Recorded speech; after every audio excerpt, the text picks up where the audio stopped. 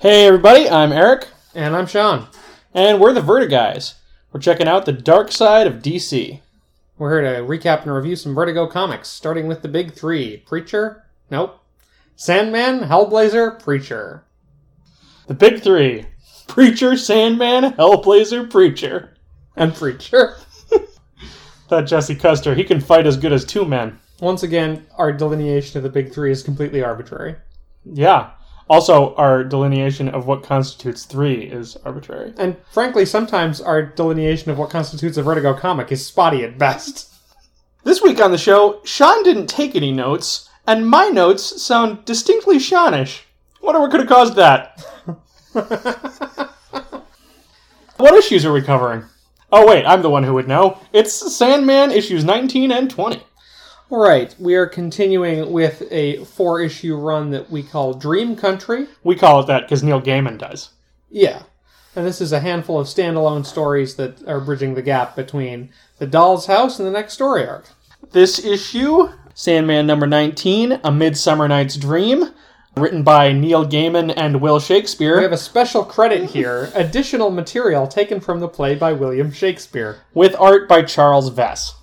And the cover is by Dave McKeon. There's no frame in this one, although there is sort of a photograph set on it. An image of a frowning lord, and to the left there are several fairies. Yeah, this is actually sort of a less ominous cover. We're in for a fairly gentle issue, and this is a fairly gentle-looking cover to prepare you for it. Not a lot of dark colors. I'm not sure who Mr. I Don't Enjoy the Play over here is supposed to be. The logical conclusion would be Morpheus or Oberon, but I suppose that's getting ahead of ourselves. Maybe he's just the universal frowning man who represents the Vertigo readership. They could be like a tragedy mask, but this is not a tragic play. I'm a sad adult. I need comic books for sad adults. Is that like, okay, now I have to ask if you invented this joke. Is it like Small and Bitters? Oh yeah, Small and Bitters are not mine. They're from Married to the Sea. Okay. Okay, so we open on June 23rd, 1593. Where William Shakespeare is yelling at his kids. So Will and his son Hamnet are walking with the company in a bunch of wagons to the site of their performance tonight, which Shakespeare says is not going to be an inn. Hamnet asks where they will be performing, and Will says, I have no idea, but we will know soon.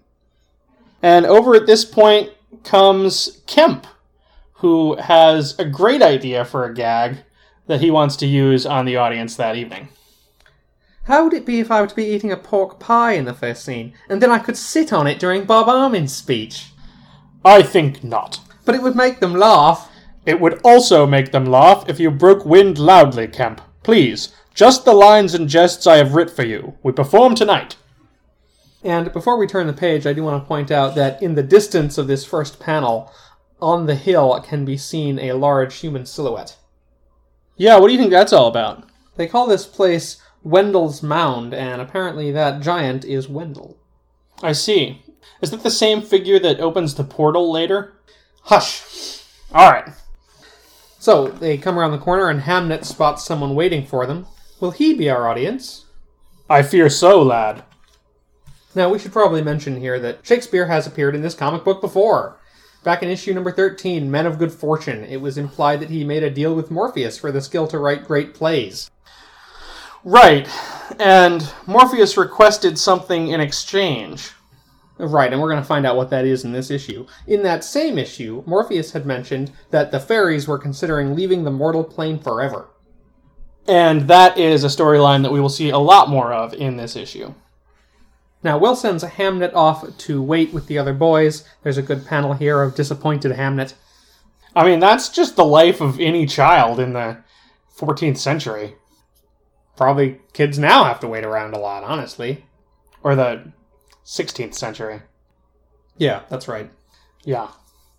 Well, Will's got some important business to conduct, apparently, with his client, who we recognize as Morpheus. You have come, then, Will Shakespeare. Is it all ready? Shakespeare tells him that it is ready, a play written as Morpheus told it. which he says is the best he has ever written. I am sure it is. Not a lot of humbleness on this guy. Now, Shakespeare thinks this is an odd place to be performing, but Morpheus tells him, Wendell's Mound was a theater before your race came to this island. Before the Normans? Before the humans. Huh, that's good. Suddenly in butts Richard Burbage, 1567 to 1619, the best actor in the company. Will, what is happening? Who is this man? This is the gentleman I told you of, Richard. It was he who commissioned the new play. Ah, I am Richard Burbage, the leading man of Lord Strange's men, and head of our company, and you are? I am your patron for this play. You must act well tonight, Richard Burbage. Sirrah, I never give of a performance that is less than my best. Now, Burbage says that he always does a good job, but he prefers tragedy to comedy, and he's asked Shakespeare to write him a tragic lover character. That is probably a reference to Romeo and Juliet. Burbage was probably the first Romeo. So they say. Well, I'm not sure that the timing works out. From my research, it looked like Midsummer is actually preceded by Romeo. Yeah, there's some controversy there, as I remember. So Burbage asks to be led to Morpheus's hall, but Shakespeare clarifies that they will play it on the green sward. Richard is not happy to be performing on the hillside, but Will says he owes much to their patron. And they get ready for the show.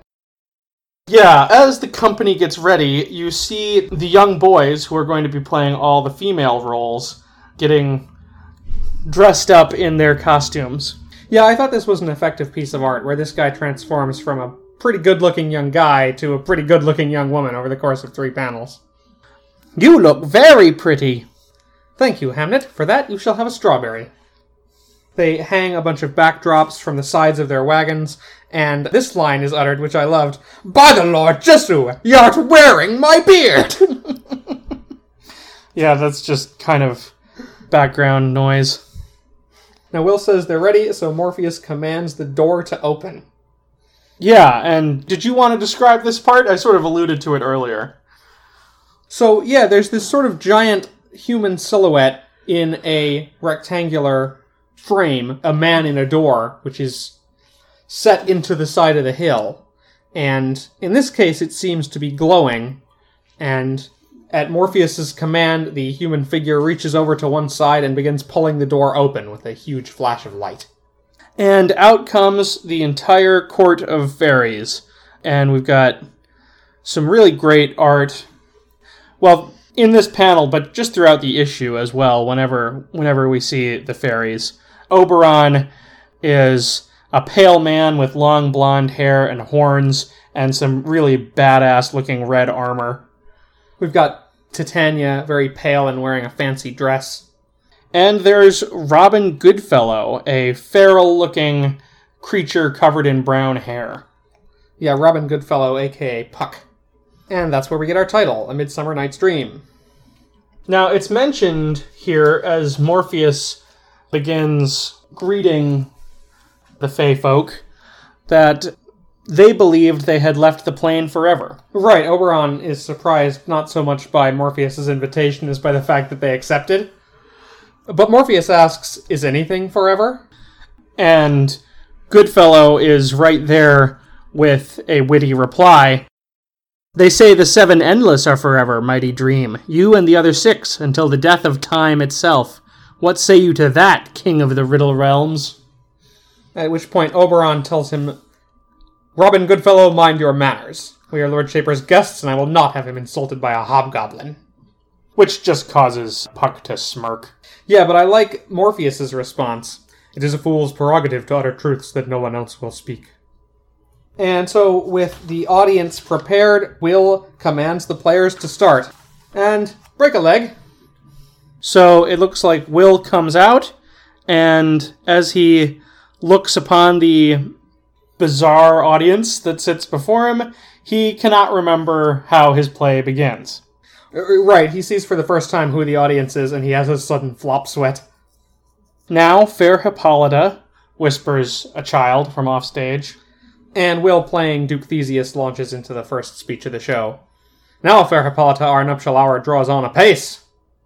I want to mention here, the pale companion is not for our pomp, he says, as it juxtaposes that line with Morpheus. But that line is actually referring to death. Turn melancholy forth to funerals. The pale companion is not for our pomp. It is well spoken, sir. Your mortal author fashions well, whispers Titania to Morpheus. And elsewhere in the audience, there's a funny dialogue between two fairies. One who thinks the players are there to be eaten, but the other tells her to shush because he's trying to follow the plot. It's a love story, not dinner. They're pretending things. So, in the play, the players begin practicing Pyramus and Thisbe, while Oberon has to restrain Puck from making sport of the mortals. And it's at this point that, to Robin's intense displeasure, his character appears in the play. It's you, Hobgoblin. That actor personates you. Either I mistake your shape and making quite, or else you are that shrewd and knavish sprite called Robin Goodfellow. Are you not he that frights the maidens of the villagery? Thou speakst aright. I am that merry wanderer of the night. I am that merry wanderer of the night. I am that giggling, dangerous, totally bloody, psychotic menace to life and limb, more like it. This is spoken by a fairy named Peaseblossom, and the fairy sitting next to him or her says, "Shush, the Puck might hear you." Right, and those familiar with the play know that Peaseblossom is also a fairy from Midsummer Night's Dream. At this point, there's a throwaway mention by Titania that she has heard this tale before, sung once in old Greece by a boy with a lyre. Indeed, my lady? You are a deep one. I would I could fathom your motives. Later, lady. Watch the play. Now Hamnet enters the show, playing the role of the Indian child, and Titania takes an interest. Morpheus tells her she can meet the actor during the intermission. Ah, 'tis uncommon for you to have such waking commerce with mortal kind? We came to an arrangement 4 years back. I'd give him what he thinks he most desires, and in return, he'd write 2 plays for me. This is the first of them. And so there we learn the details of Morpheus's deal with Shakespeare. Right, although there's still some question as to what it is he thinks he most desires. Yeah, and I'll talk about that again in a moment. Now, Titania remembers moments before it actually appears in the play. In the old tale, there was a love potion that left the goddess rutting with an ass. It seems she remembers this story, although from having heard it before, not so much from life. Which reminds me, you remember Morpheus' line when they were talking about King Lear back in issue number 13? The great stories will always return to their original forms. Ah, yes. So as the love potion becomes involved in the plot, some of the audience begins to lose the thread a little bit. Peaseblossom once again turns to the fairy creature next to her and needs clarification. Don't you ever listen? He's put the potion on what's name? Lysander, right? Now he's gonna fall in love with her, the skinny one. Huh? You see, Puck thought he was the other one, so when... Can't you be quiet? Some of us are trying to listen, says the one who thought the players were for eating. Not Hermia, but Helena I love. Who would not change a raven for a dove? So the play proceeds apace, but backstage, the actors are worried about getting paid. The play goes well, Will. However, it seems to me that we are performing for simple applause, and even we glorious vagabonds must eat. We shall have an interval at the end of Kemp and Condell's first scene. We can talk of Silver then.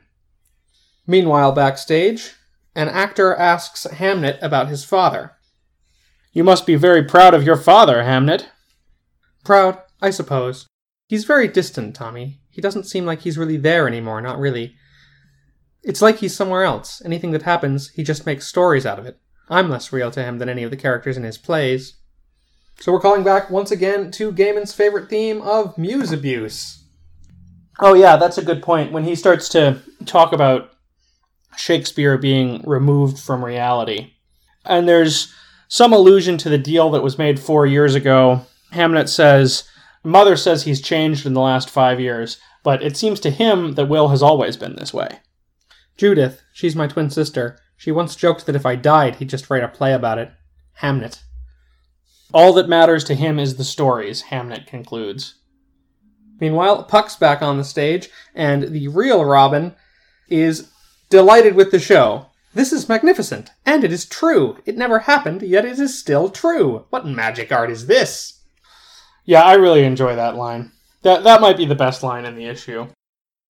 We're going to hear that reiterated later on. Right, they hit on it a couple of times, but the events depicted in the play are not actual things that happen to Oberon, Titania, and Robin, but nonetheless, it's true to them as... it's true to who they are. And we come to the scene where Bottom, transformed, awakes in Titania's bed. And the little fairy, who's been thinking that the players were there to be eaten, has a goat's head, and so she says, "What's so funny about having a donkey's head, huh? Huh? Go on, tell me what's so funny."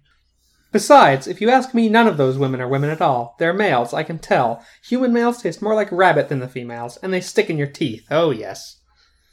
Did he say Peas Blossom? That's my name. What did he say? Will you shut up? I can't hear a thing with you rabbiting on like that all the time. Gentles, there will now be interval for you to freshen or to stretch your legs. Our tale begins again 10 minutes hence. Right, it's intermission, and Oberon is reacting to the play. He thinks he should be mad, but instead he's impressed. And that's when Burbage shows up to ask for money. Meanwhile, Puck decides that he will play a little joke after all. You played me well, mortal, but I have played me for time out of mind, and I do Robin Goodfellow better than anyone. Meanwhile, Oberon consents to pay the players, and rather ominously hands Burbage a large sack of gold coins. Gold? You ask Oberon of the Fae for gold? Then you must have your gold, actor. Morpheus chats with Will, telling him the play is finely crafted, and it will last. And he mentions that Will owes him only one more play, which will be at the end of his career. Yes, The Dream is the best thing I have written, and it plays well. Not even Kit Marlowe will be able to gainsay that. But Morpheus has some news for Shakespeare. You have not heard? Marlowe is dead, Will. He died in Deptford 3 weeks back, of a knife wound to the head. Who killed him?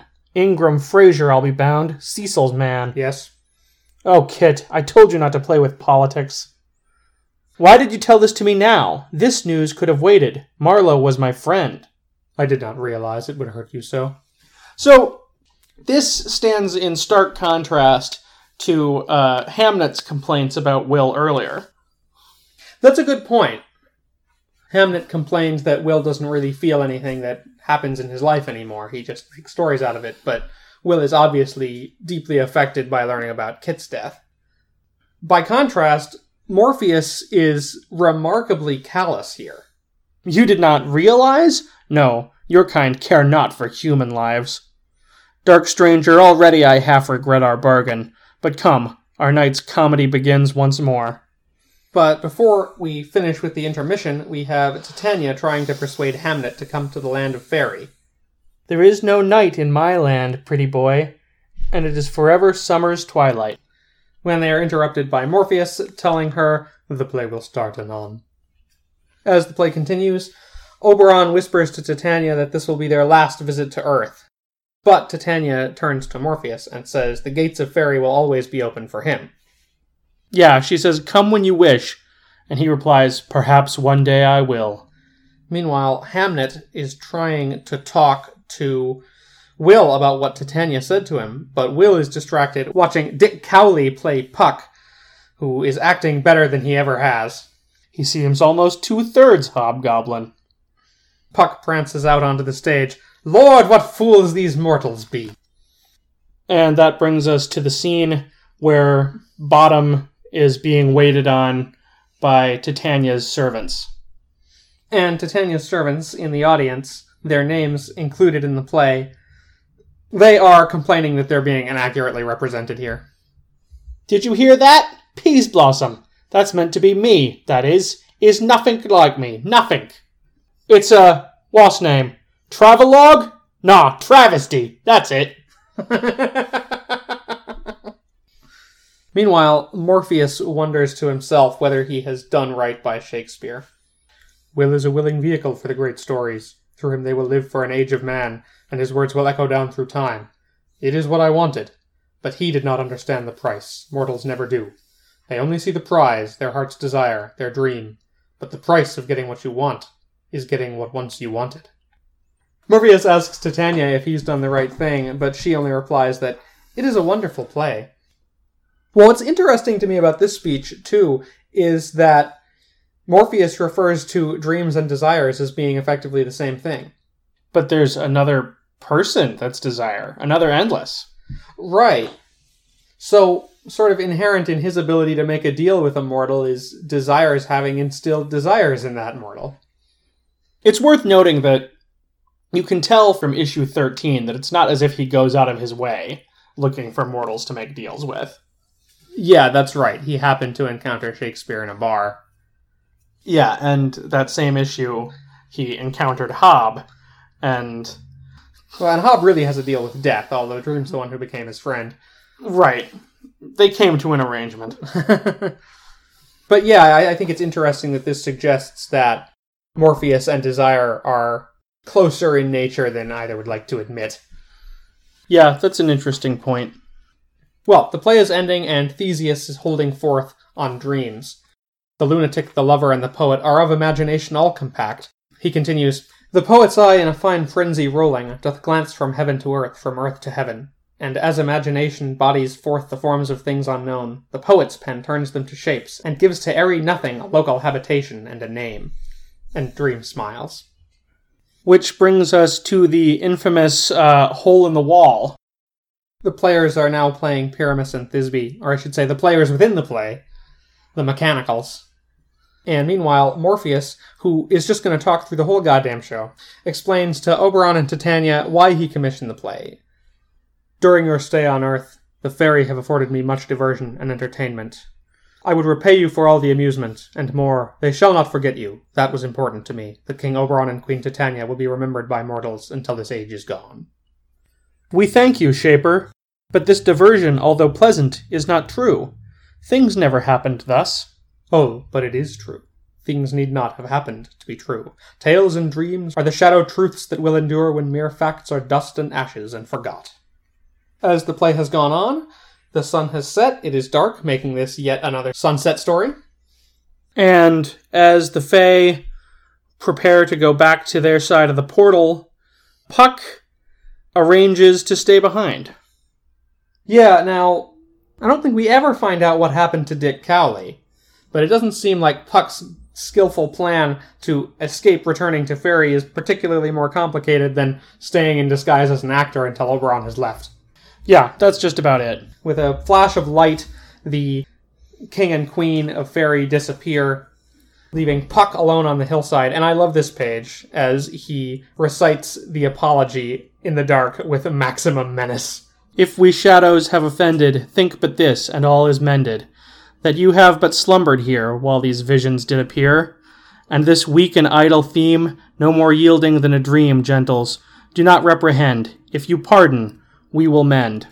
And, as I am an honest Puck, if we have unearned luck now to scrape the serpent's tongue, we will make amends ere long. Else the Puck a liar call, so good night unto you all. Give me your hands if we be friends, and Robin shall restore amends." "Give me your hands if we be friends" being the call for applause. Right. Yeah, as the darkness falls over that page, we are left with Puck merely eyes and glowing teeth in the dark, and then complete darkness. William Shakespeare is the first to wake in the morning. Was it all a dream, they wonder? Burbage finds his sack of gold, but inside is only yellow flowers. But we were cheated! No, for we were paid full well. Which other troupe has played to such an audience?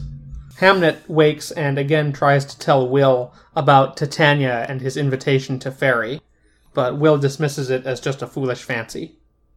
"On the cart today you must practice your handwriting. Perhaps you could write a letter to your mother or to Judith." They rouse the rest of the party, and the actors hit the road. And the issue closes on this narration. Hamnet Shakespeare died in 1596, age 11. That's 3 years later. Robin Goodfellow's present whereabouts are unknown. Much like Jason Bourne. That's right. Well, what do you think of that one? I enjoyed it a lot as an homage to Shakespeare, and I thought the art was really cool. Yeah, really nice fairy designs. We didn't really talk about them. There's the big blue fellow with the bald head. There's, of course, the little tiny goat woman who eats people. There's Peas Blossom was basically an ant. Yeah, they had a sort of anime-ish look to them, a lot of them. Yeah, very sharp features, pointy chins. Well, yeah, and just the sort of assortment of monsters that comes out. Oh, okay. A lot of them sort of non-traditional in appearance. Mm-hmm. It reminded me of Spirited Away. Oh, okay, yeah. A little bit. I also just thought that the dialogue between the fairy was very fun. Yeah, although, as I noted, they apparently enjoy the play, even though they sit and talk through the whole thing. Well, yeah. I guess the sort of the minor fairies are basically the groundlings of this show. Yeah, that works. I thought this issue was trying to do a lot of things. It's presenting the Shakespeare play, and in such a way as to emphasize that dialogue which sort of coincidentally reflects the themes of the series. Right. Dreams and writers and writing. And it's also telling this story, this much more somber story, really, about Hamnet Shakespeare, and what it's like to be in the life of somebody who's always writing, always thinking about writing. Yeah. In addition to being, the master of dreams, Morpheus is the king of all imaginary things, which means that writers and poets are right in his wheelhouse. Yeah. And as you said, Neil Gaiman has a fixation on the idea of muse abuse. Mm-hmm. Hamnet fears that were he to die, the only effect that it would have on Will would be that he would write a play about it. Yeah, but Morpheus would say that he is immortalized in that way. That's true. That's the fate that he wanted for the fairy court.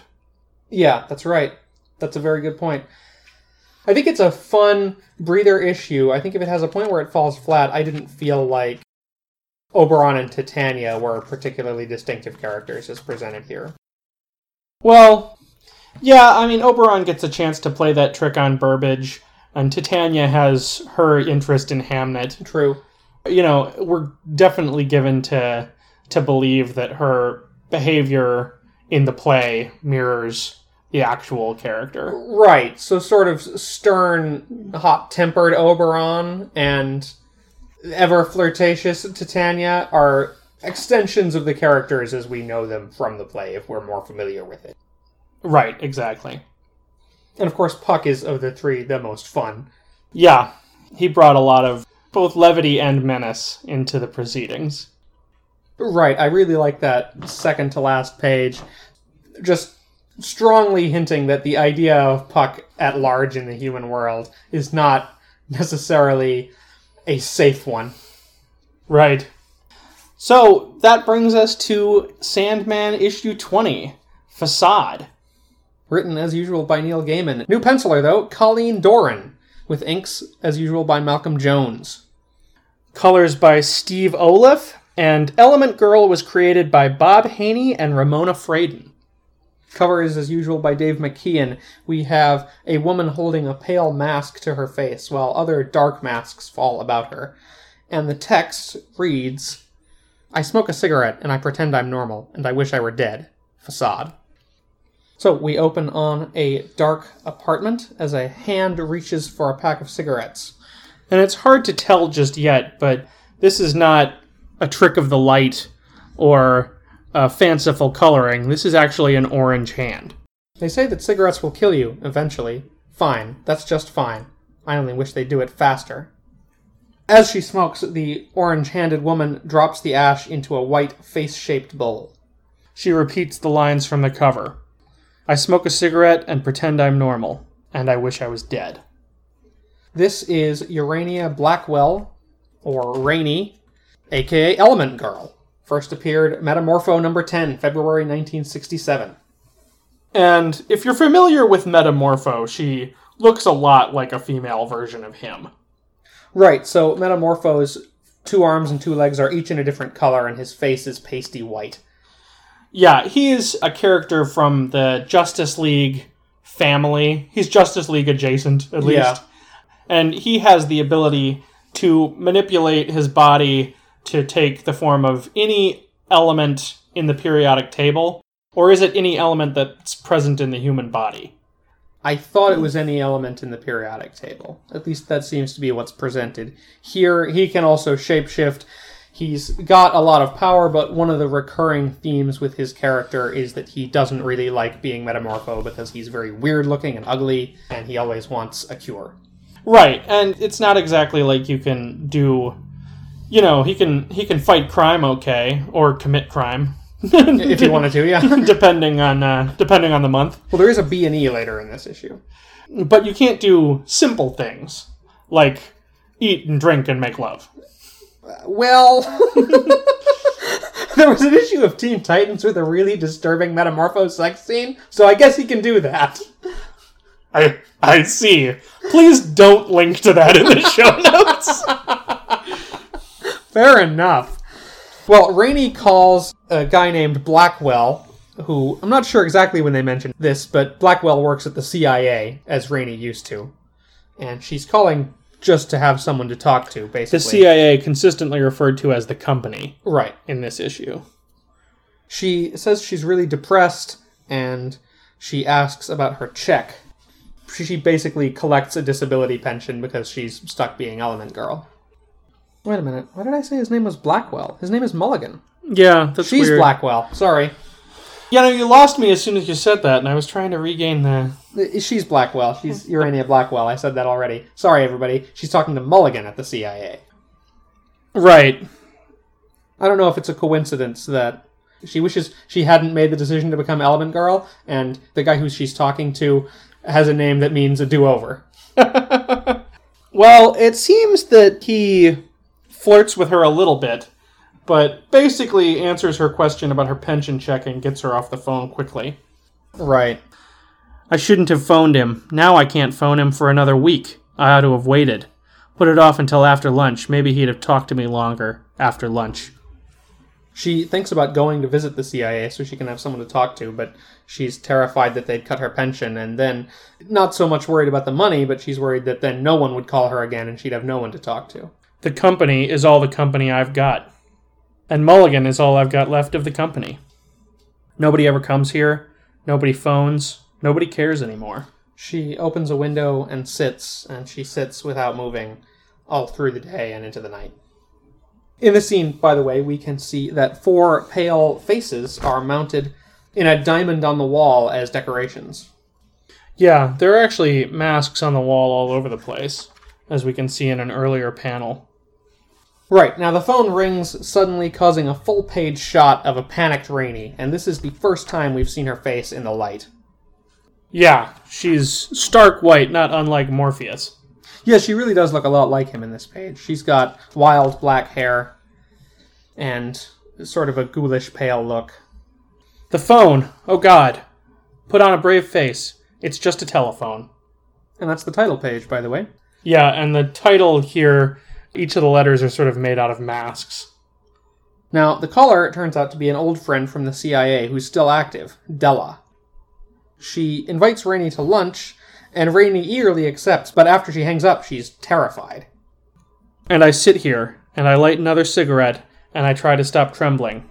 I'll have to put my face on. Yeah, now we can see from a framed picture that she keeps around the house what she formerly looked like. And at this point, she recollects the events that led her to change so much from what she looked like before. She was a CIA agent, and she voluntarily entered the Egyptian pyramid that had turned Rex Mason into Metamorpho so she could be a superhuman agent. She met the sun god Ra, and there's a really horrifying image here of him picking her up and squishing her like clay until she's a metamorphe. And she actually recalls in the narration as this is happening that this isn't how it happened. She just saw the orb of Ra and was changed. I also want to point out here, she says that she has 2 kinds of dreams, bad and terrible. The bad ones are nightmares, and the ones where she never became Element Girl, where she's normal, those are the worst ones. Yeah, and it's making faces that gives her the dreams, she says. So now we come to the point where she uses her manipulation of her powers to approximate her old appearance. Right, she can turn into any element, but she says she can't create flesh, or at least not living flesh. It smells rotten when she does that. So she makes faces out of silicon.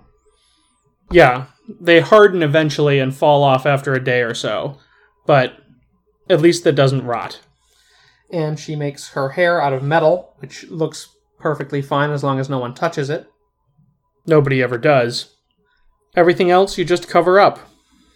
And so, looking very normal and pretty, but feeling sick inside, she goes out for lunch.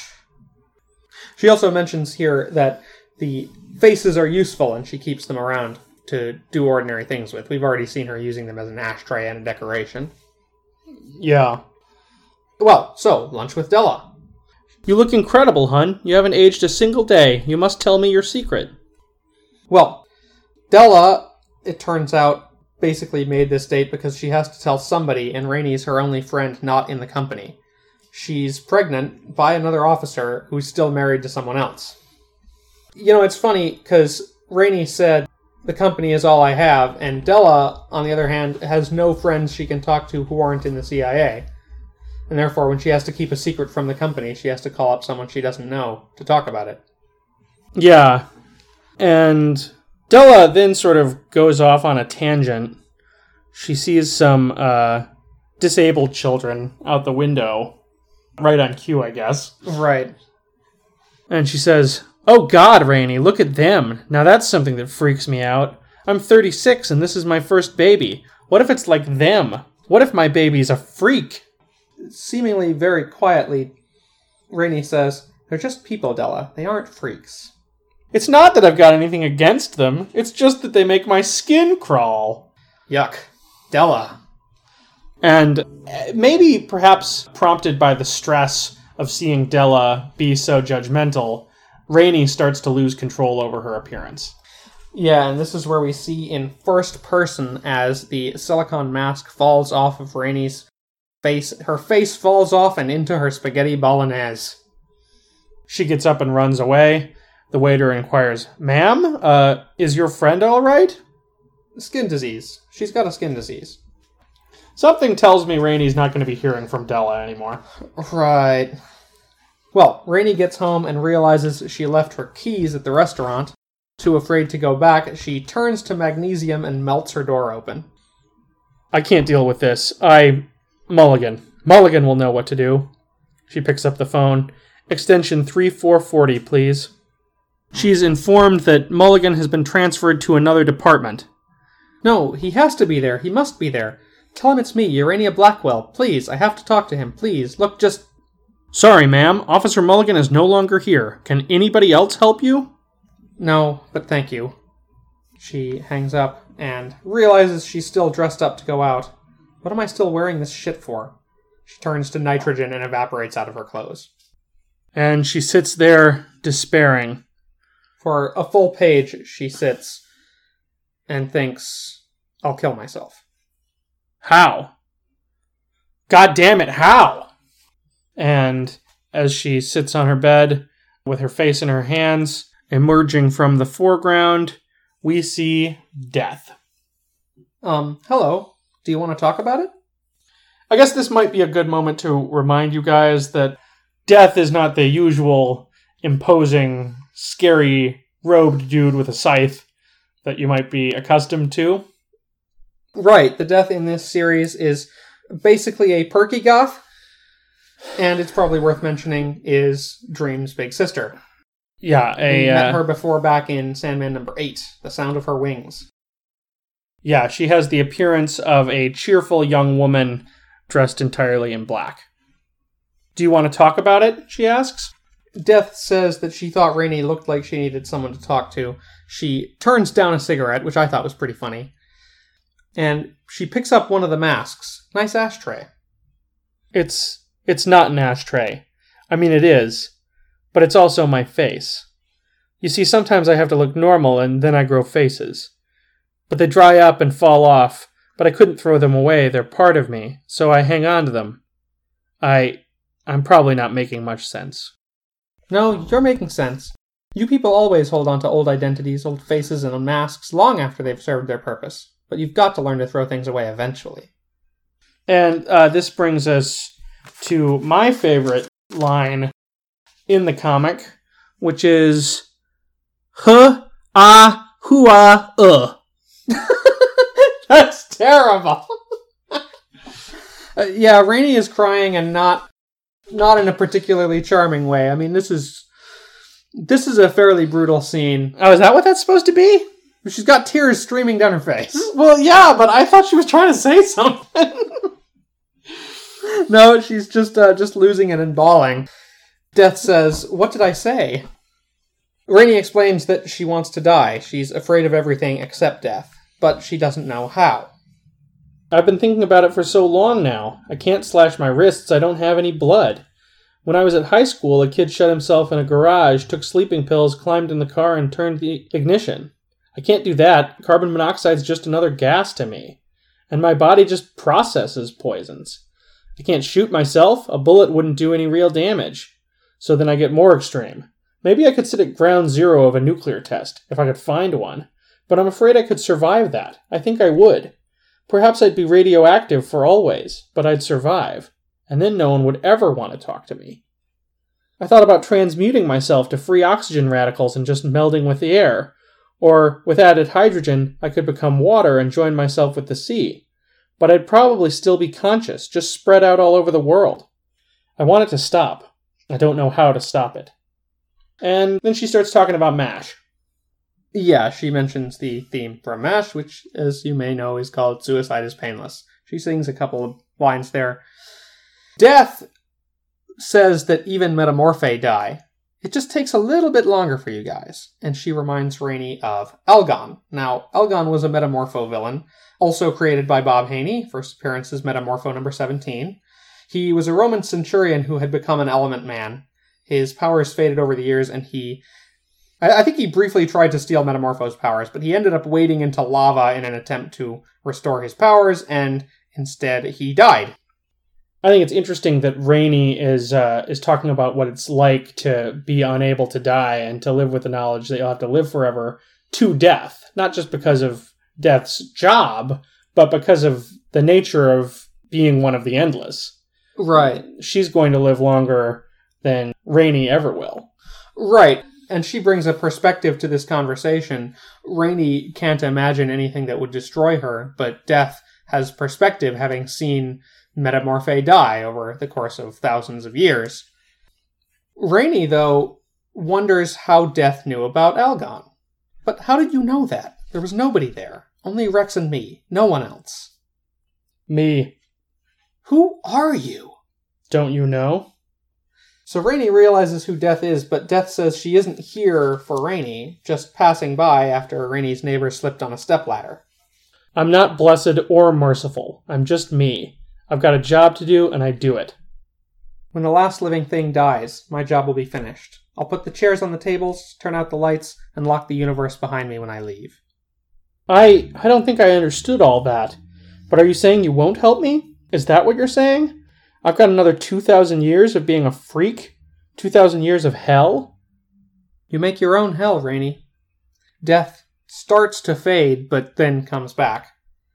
Okay, I'll help you, if that's what you want. That's what I get for getting involved. You'll kill me? Take my life? Give me oblivion? Well, Death can't exactly do that. She says, Rainey, mythologies take longer to die than people believe. They linger on in a kind of dream country that affects all of you, dropping the title for the entire trade. And she says, Ra is what's keeping Rainey immortal, so in order to die, she has to talk to him. It's his never-ending battle against Apep, the serpent that never dies. Dumb. I told him, the serpent that never dies is dead. I took her 3,000 years ago. Talk to him, but he's in Egypt. I can't go to Egypt, Death points out, the orb of Ra, it's not only in a tomb. He's a sun god, Rainey.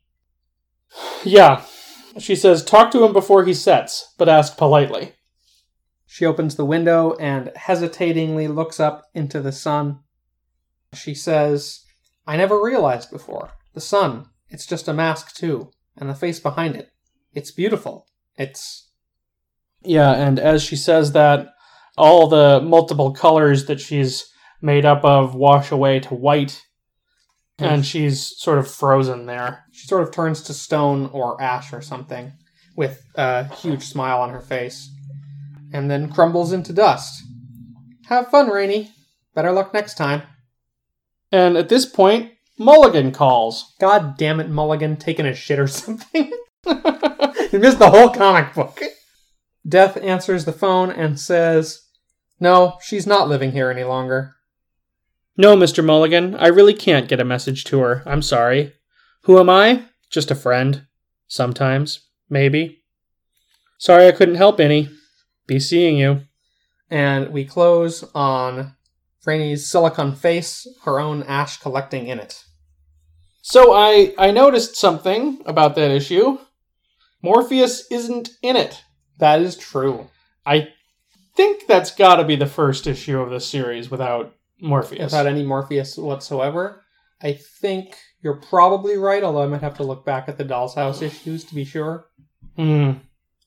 Yeah, this is just sort of an endless side story. And by endless, I mean it has his sister who's an endless in it. And I also mean that it kind of dragged on. See, I actually thought it went kind of fast. It just seemed like so, I don't know, abrupt almost. No, I think that's fair. It gets through a lot of stuff very fast, particularly the diner scene is almost instantaneous. And it's like, well, why did she think that face would last that long if it lasted for an hour? Yeah, that whole thing was strange. I mean, I guess we have to get to the point where we have, like, the most mortifying thing that could have happened to her. Yeah, but it's just, I don't know. It just seems like a single incident, and, you know, somebody invited her out to lunch. She decided to kill herself because no one ever wants to talk to her the day that someone invited her out to lunch. And I suppose that's right. When I first read this issue, I sort of had a problem with the idea that in the DC universe being super is so, like, weird and disgusting that it ruins your life. Having more exposure to the Metamorpho characters, I'm sort of more aware that was always an element of them, so it makes sense in this context. Yeah, I just found this issue pretty emotionally manipulative. Okay. And I didn't think they really sold her despair as much as wallowed in it, perhaps. Well, maybe, yeah. It's not one of my favorite issues, and it definitely has sort of the tone of, this woman's really sad for reasons that aren't maybe the best reasons, and then she dies. It didn't feel like there was all that much to it, sorry to say. Yeah, no, I kind of agree with that. And I understand, too, Death as a merciful release, which she denies being in the issue, that's an aspect of Death that we maybe need to see when we're dealing with Death as a character. Outside of that context, the issue is very much about somebody who wants to commit suicide, and then they do, and that was the best decision for them. And that's kind of gross. Yeah, I think that's a bit shitty. I don't know, it just seems like Gaiman had a very simple idea of this character. And I didn't really get... It seemed like it was aiming for some kind of psychological realism that just didn't get all the way there. Okay. I think that she's a character who had not had a lot of appearances before this point. As a fixture of the DC universe, there's not that much to Element Girl.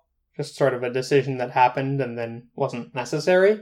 Which is probably why, like, she's the DC universe character that he can go back to do a story about Death. Yeah, I wondered if part of this was Neil Gaiman showing off his homework again, showing off the depth of his DC knowledge, especially like the part where they talk about Algon. Right, a character who appeared in one issue of Metamorpho. Yeah, one issue, 20 years earlier? Yeah, this would have been like 1967 or 68. Yeah, I mean, I don't mean to crap on the guy too much. I think that what he's working with, you know, a phenomenally deep knowledge of DC lore and a willingness to look at that lore through kind of more adult eyes generally serves him pretty well. It just doesn't work great for this issue. Okay. I do want to say, you said that the writing didn't really sell Rainey's Despair, and I think that some very interesting things are done with the art here in order to sell it. Particularly sequential panels of her in the same position, lost in thought or lost in her despair. Yeah, you have a good point there. The art in this issue is amazing. Colleen Doran's work really sells sort of the hyper-realistic unpleasantness of Rainey's changed appearance. Yeah, she's not just like 4 colors. Like, you can see that one of her limbs is made of wood, and one looks kind of scaly and so on. Right, yeah. There's a degree to which Metamorpho's appearance is not at all striking if he's in a 4-color comic book, and becomes horrifying when brought into reality. And a lot of good stuff is done with light as well. There's an appearance by Ra, which is quite striking. Some really good art and some really interesting panel layouts, I think, in order to convey a lot of story when it's one person by themselves, not saying much. Yeah, I will say for the writing that as an issue that's focused pretty tightly on one character, it doesn't get boring. Mm-hmm. It's possible that some of those dialogue-free layouts contribute to the book feeling a little abrupt. Well, yeah, I just thought that the inciting incident was so abrupt. Mm-hmm. You know, like, so she goes out for lunch with an unpleasant woman. Like, I understand that she's had a prolonged period of depression in her life leading up to this. But, like, I don't know, as a horrible, mortifying moment, it just didn't, the stakes of that lunch didn't feel that high to me, that she would be totally crushed when it goes badly. Well, I think it's not so much that she cares about Della's opinion as that she hasn't taken the risk of reaching out to someone in a long time. Perhaps. That said, the scene does run by very fast. I think Della... I mean, obviously some work has been put in on giving Della something to talk about, but she didn't come off as a particularly complex character. Yeah. Alright, so we had one really light and fun issue, and we had one really grim issue. Yeah, that's right. And these were back-to-back. I mean, back-to-back in the original series, right? That's right. Not just in the trades, so... Alright, that brings us to the end of Dream Country. When we next talk about the Sandman, we'll be launching into a new story arc, Season of Mists. But first... join us next week in Antarctica. Bring your parka. Yeah, we're recording on location. As we cover 2 issues of limited series, The Horrorist. I should say both issues of limited series, The Horrorist. That's right. That's all they made. Hey, if you like our show, check out our website at vertiguys.blueberry.com. That's BLUBRRY. We've got lots more episodes, plus show notes on every episode. If you're getting this podcast from iTunes, it would be a huge help for us if you would send us a subscription or write us a review. Yeah, we'd also love to hear from you. You can reach us at vertiguys@gmail.com or at vertiguys on Twitter. And as always, thanks so much for listening. Thanks, everybody.